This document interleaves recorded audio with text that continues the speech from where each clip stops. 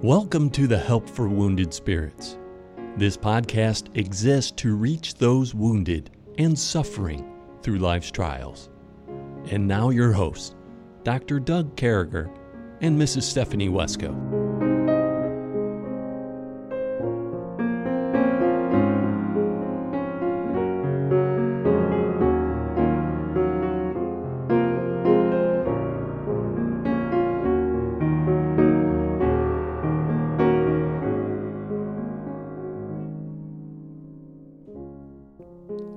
Great to be back with you, folks. We certainly hope this podcast, this broadcast is finding you well and serving God. With me, as always, my friend, my co-host, Stephanie. Good morning, Stephanie.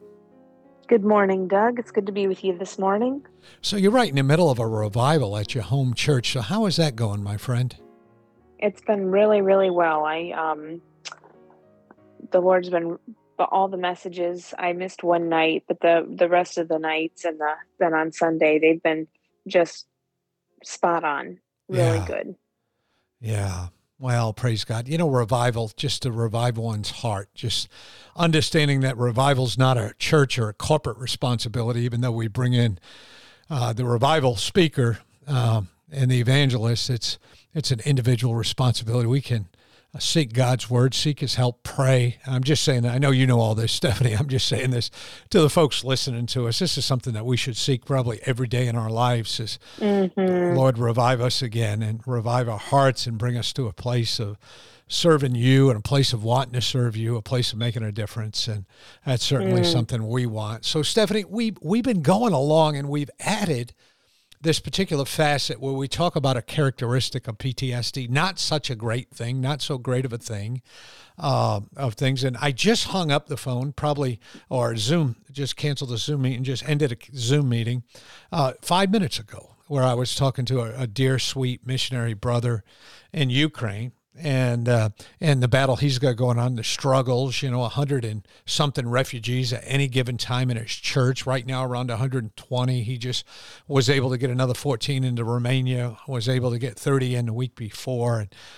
And I got to tell you, one of the biggest things that folks are experiencing in Ukraine and really around the world when you have military people is this whole separation anxiety thing, Stephanie. I mean, it comes with, that comes with so much. You deal with guilt, you deal with survivor's guilt, so the husbands are having to stay, men of a certain age. And I think between 18 and 60, you have to stay and fight and join the military, become a conscript. And then, so the wives and the mothers and the sisters and all the ladies are trying to get out of the country. And as they're getting out of the country, they're dealing so much with this anxiety and we deal with it. We deal with it here in America when our kids go away to college, when we, when dear, sweet friends of ours move somewhere far away or someone gets a job, our family. And I want to remind you this morning that this isn't something, friends, that, that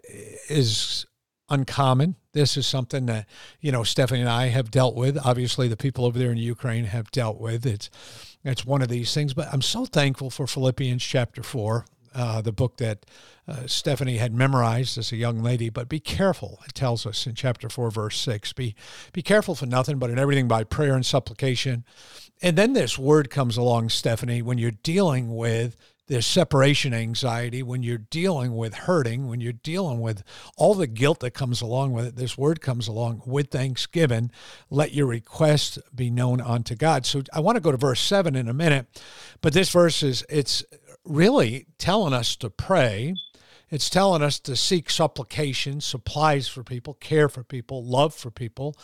But it's telling us to do all this with this word thanksgiving. I mean, what is that saying to us, Stephanie? It's saying do this, but do it with thanksgiving.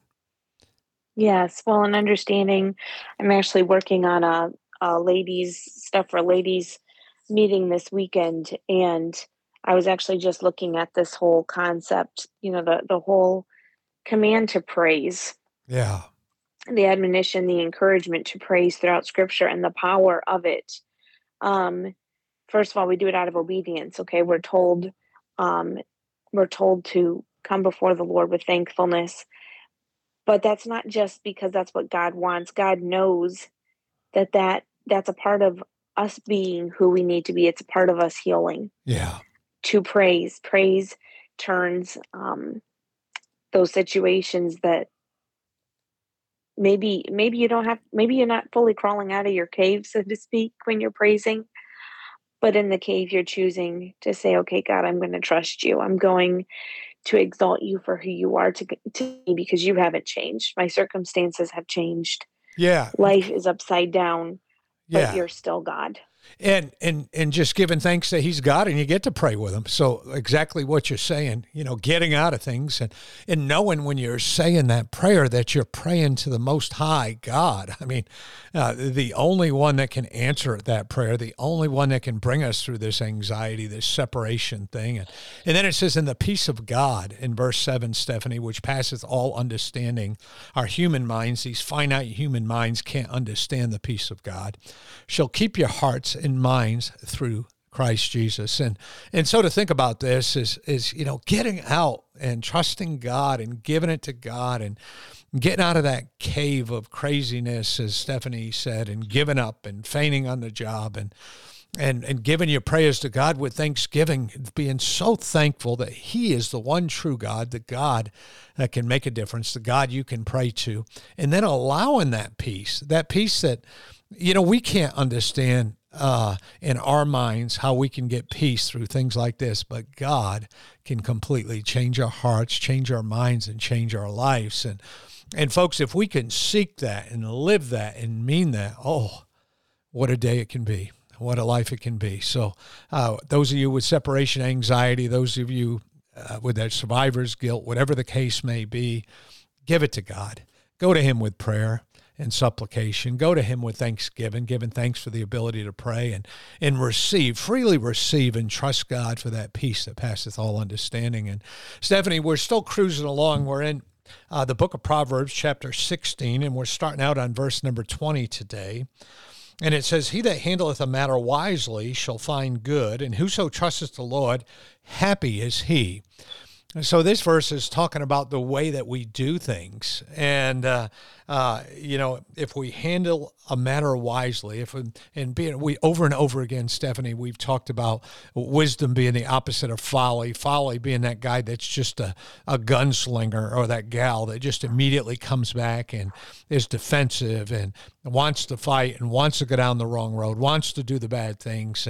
But wisdom being that person that thinks about what's going on, that answer is just salted with grace and godliness. And how happy it is when you trust the Lord. How happy it is when, I mean, what are you thinking, Stephanie? Just the happiness and just how happy it is. Yeah.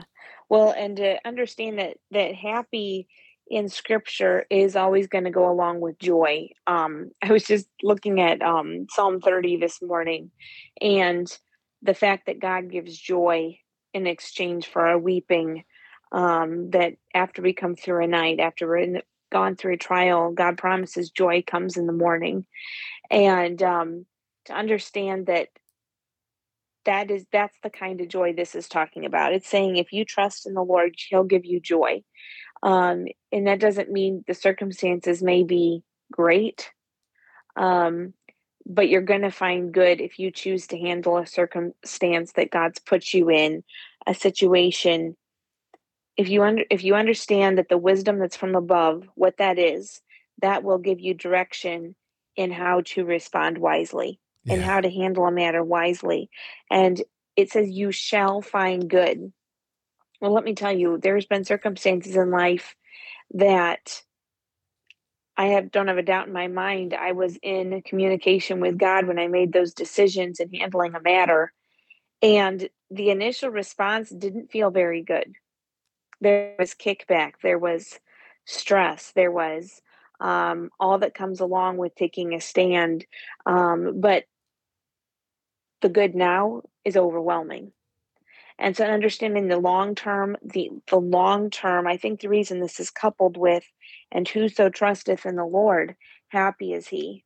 Yeah. The good may not always appear right away, But when you choose to handle a matter wisely, in other words, you're handling it according to the word of God, according to the wisdom from above that's listed in the New Testament, that's pure, peaceable, gentle, easy to be entreated, full of mercy and good fruits, without partiality and without hypocrisy. That is what this is talking about. When that is what's governing how you handle a matter, and coupled with that, you're trusting the Lord, God's going to give you joy. And in Romans 8:28, we know that all things work together for good to those that love God. God promises to bring good out of it as you choose to follow him and handle a matter according to his word and precepts. Yeah, no, that's good. And it's that whole excuse me. It's the wisdom of handling things and the trust. And uh, I'm reminded of a story of a gentleman who was a doctor, and he would come out, excuse me, and he became a Christian. And as he would come out, he'd come out of his house every day or so. He lived in the city of Boston. He'd come down the road, and there'd be a beggar out there on the road who would be begging money. And the doctor gave him a couple dollars one day to be able to eat that day, and said, I hope you have a great day. I wish you a good day, sir. And the beggar came back and said, I've never had a bad day. And the doctor turned around and looked at him. And he said, but sir, you're wearing torn up clothes. You're begging. Your wallet's not empty. And the beggar said, my clothes are as good as God wants me to have. And my wallet's as full as God wants it to be full. And God has given me two strong arms to beg out here until I can get a job. This happened during the Great Depression here in the United States in Boston. And sometimes we forget to look at what God has given us. And boy, that really helps the way we handle things and how wisely we handle things and how we go forth and handling a matter and the joy and happiness that comes with it, how to handle things wisely. And then we go to 21, and it says, the wise in heart shall be called prudent, and the sweetness of the lips increaseth learning. And, I love the term wise in heart and being called prudent. It's another idea or another reminder, I think, Stephanie, as we go through over and over again, that true wisdom, demonstrated in life changes things. True wisdom brings us to a place where we're a prudent person, where we're trusting God, we're stepping out, we're doing those things. And it's demonstrated through our lives, through our children's lives, through our families. And it goes on to say here in this verse, and I kind of like this, in the sweetness of the lips, it talks about increaseth learning and how we present things, going along with that verse we talked about in a minute, how we handle things and the wisdom. But how sweetness increaseth learning. I think it's how we present ourselves, how we present our situation, how we deal with things. And lately, Stephanie, I've been dealing with this word. I've been working on some things, and I'm calling people. I'm corporately fundraising. I'm sending things out. I'm on the phone every day. I'm writing people. I mean, it's been doing an awful lot of work. And one of the things I've learned an awful lot about is de-escalation. Because even on phone, even talking to people want to attack. But when you're sweet, the number one thing for de-escalation in the American Psychiatric Association is be kind, be sweet. And that's what God's saying. Boy, it increaseth learning. I mean, what say you here, Stephanie? Well, yeah, I see here the idea that if we're prudent, a truly prudent person isn't going to use their mouth as a weapon. A truly prudent person is using their mouth to build up, to edify. Yeah. And that is what reveals, out of the abundance of the heart, the mouth speaketh. Yeah. And so when you are wise in heart, it's going to be reflected through a sweetness in your lips. Your lips aren't going to, there's people that are known for having a biting tongue. They're not known for sweetness of their lips. They're not known for using their words. They're the people that you hear them talking and you're just like, it's like sandpaper, because it's like, why does everything they say have to have this negative, tear somebody up bent to it? And there are people out there like that. And that's not who our God is. He's a God that, yes, he rebukes sin, But when I look at the disciples and I think about all of the, Jesus could have spent his life verbally disciplining his disciples. He could have spent the entire earthly ministry trying to hammer each of them into place, and they were a mess. That's not what he did. He taught them. He exuded what this verse is talking about. And I think of how he dealt with Peter after he rose from the dead. And, he went and they hadn't caught anything all night, which had to have been flashback time for Peter. And they come to the shore, and there Jesus had made this meal. He had fish there. And then he talked to Peter and he said, "Lovest thou me more than these? Do you love me, Peter, more than the fish? Do you love me more than the way you could make money? Do you love me more than the way you could do all?" He approached Peter with sweetness of lips. Yeah. With love and compassion. He could have lambasted Peter for what Peter did denying him, but he didn't. And I think we have an example set forth that, and obviously Peter wasn't a scorner. Peter wasn't a fool. There's clear ways laid out in scripture, of how you're supposed to deal with a scorner or a fool. But as a whole, when we're working with others, to understand that this should be our roadmap for how we communicate, because God says that this is how learning is increased. Yeah. Yeah. It is a roadmap. It's an example. And boy, I like that. That's exactly right. And folks, we say this every podcast, and we're not trying just to be trite or just to keep things the same. But again, it's a decision process. Life is, and every, every relationship, every interpersonal conversation, every interpersonal relationship, every person you deal with at work, on the phone, in schools, at home, your own family. There's an opportunity here to be sweet. And when you're sweet, it changes things. It's like, in my mind, it's almost like eloquence, meets wisdom. And when you put those two things together, man, things get great. When you have somebody who's kind and you add that to wisdom, and they're choosing their words and they're caring about you, and you can trust them, that changes lives. And I really think that's what you were talking about there, and I like that. And boy, it increases learning. I think we could almost sneak another verse in here, and we sure can, in 22 here. Understanding is a wellspring of life unto him that hath it, but the instructions of fools is folly. So understanding, knowing what's going on, education, the opposite of ignorance, understanding God's word and things in that life, it's a wellspring. It just keeps on coming of your life. It just keeps on coming. And but the instruction of fools is folly. It's the opposite of wisdom. So, Stephanie, what you were just talking about, how this builds on it. We were talking about how wisdom and eloquence put together makes this sweet spirit. Somebody, it can really change lives. And then God takes that and he notches it up a little bit. And he says, what else is really great is understanding what's going on, knowing what's going on around you, being prepared, being trained. But the correction of fools, this stuff that fools are doing, this craziness, that's folly. And I mean, looking at that, Stephanie, I'm just thinking that once again, God is saying to us that, you have a responsibility, Christian, to do things right. You have a responsibility to understand things. You have a responsibility to be wise. I mean, what are you thinking with that? Well, this is I think this verse is it's a plain statement. These are statements. These are facts.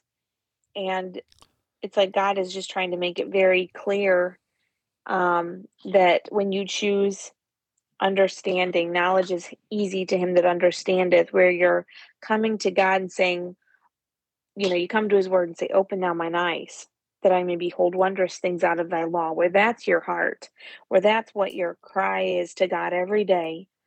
It says that heart is a wellspring of life. Yeah. But you choose one or the other. And this is, we go back, so many things in scripture tie together, but the idea of the narrow gate and the wide gate that Jesus gave in Matthew in the Sermon on the Mount, and you're choosing one or the other. And even as a Christian, there are Christians who have come to Christ, they've trusted him for salvation, but they choose, in a sense, even though they've chosen salvation, they choose the instruction of fools. Yeah. And when you do that, when you allow, first of all, when you allow yourself to be around friends that are fools, that are ignorant, but then there's a sense in which you begin to sear your own conscience. And you reach a point of where you become a fool yourself, where you're making decisions that are damaging, that are maybe life altering, because you have gotten away from the heart of the psalmist, where you're saying, search me, O God, and know my heart, try me and know my thoughts. And you've gone to the extreme of, you have no fear of God, where, and yes, there is a debate. Can a person reach that point and be saved? God alone knows that. But I know that in Mark, I believe it's in Mark, Jesus said, for what shall it profit a man if he gain the whole world and lose his own soul? And that is in context of someone who is a saved person, in the sense that their soul is saved from eternity in hell. But when they stand before God, everything's burned up as wood, hay, and stubble. The work of their life is foolishness. Yeah. Yeah. And so what if you're saved? This is a very clear black. I mean, if you're unsaved, this is very clear black and white. The beginning of the path is accepting Jesus Christ, because to not accept him is to be a fool. But beyond that, if you are saved, are you making decisions throughout each day that are governed by the understanding of the Word of God? Or are they governed by foolishness, by foolish friends? That's good. Yeah. Yeah, and I think that's something we need to ask ourselves. Stephanie's question is maybe a question we should ask ourselves every day. You know, how are we governed? How are we learning? How are we putting this together? Are we a sweet Christian? Are we, are we wise? Or are we saying some things that are folly? And I think there's another important piece of this as well, that, this just doesn't mean people that are away from your immediate family. This means everybody that we deal with on a daily basis. It seems like, more and more, Stephanie, I'm dealing with folks who have two personas, the persona at home and then the persona when they get in the car and drive down the road. And I'm here to tell you that God makes no delineations in that way. Yeah. And we have a responsibility to be wise, to be sweet, to be seasoned, to be graceful, to be sharing God's word with everything we do. I don't want to live in upheaval and folly and craziness. Well, folks, we started this by talking about separation anxiety, and boy, how that can affect us. We talked about Philippians 4, 6, and 7. Remember, I stopped there on 4, 6 for a minute, and then Miss Stephanie and I spoke about being careful for nothing, but, putting that prayer and supplication out there and being thankful that we can pray to God with thanksgiving.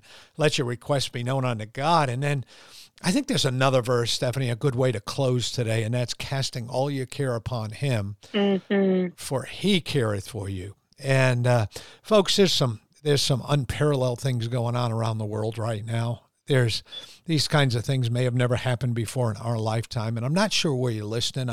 I know there's 7 or 8, 10 people listening to us right now in Ukraine. We want you to know that we're praying for you. We love you. We know all these bordering countries. We have subscribers and people listen to us there. Listen, we're praying for you. We love you, folks. And you're making an example. Thank you for being on the tip of the spear. Thank you for sharing God's word out there, and know that we're praying for you.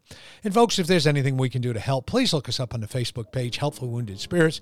Drop us a message, and we'll make sure we get right back to you. Thank you, and have a great day.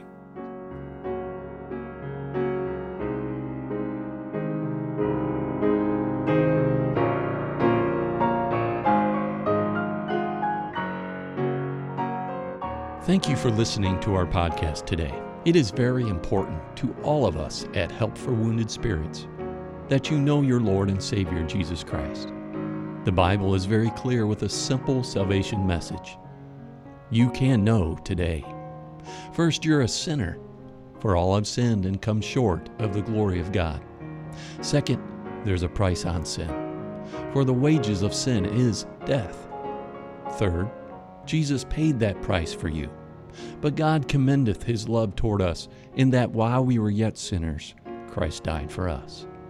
Lastly, you must speak it with your mouth and believe it with your heart, that if thou shalt confess with thy mouth the Lord Jesus, and shalt believe in thine heart that God hath raised him from the dead, thou shalt be saved. For with the heart man believeth unto righteousness, and with the mouth confession is made known unto salvation. Simply ask the Lord to save you in Jesus' name while believing in your heart, and he will. Please contact us if we can help you in any way. God bless you.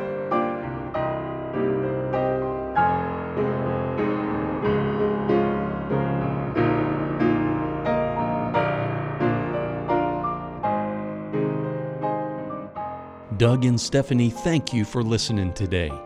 We hope this podcast has been a blessing in your life. For helpful resources, more information, or to donate to help this vital ministry, visit us at woundedspirits.com.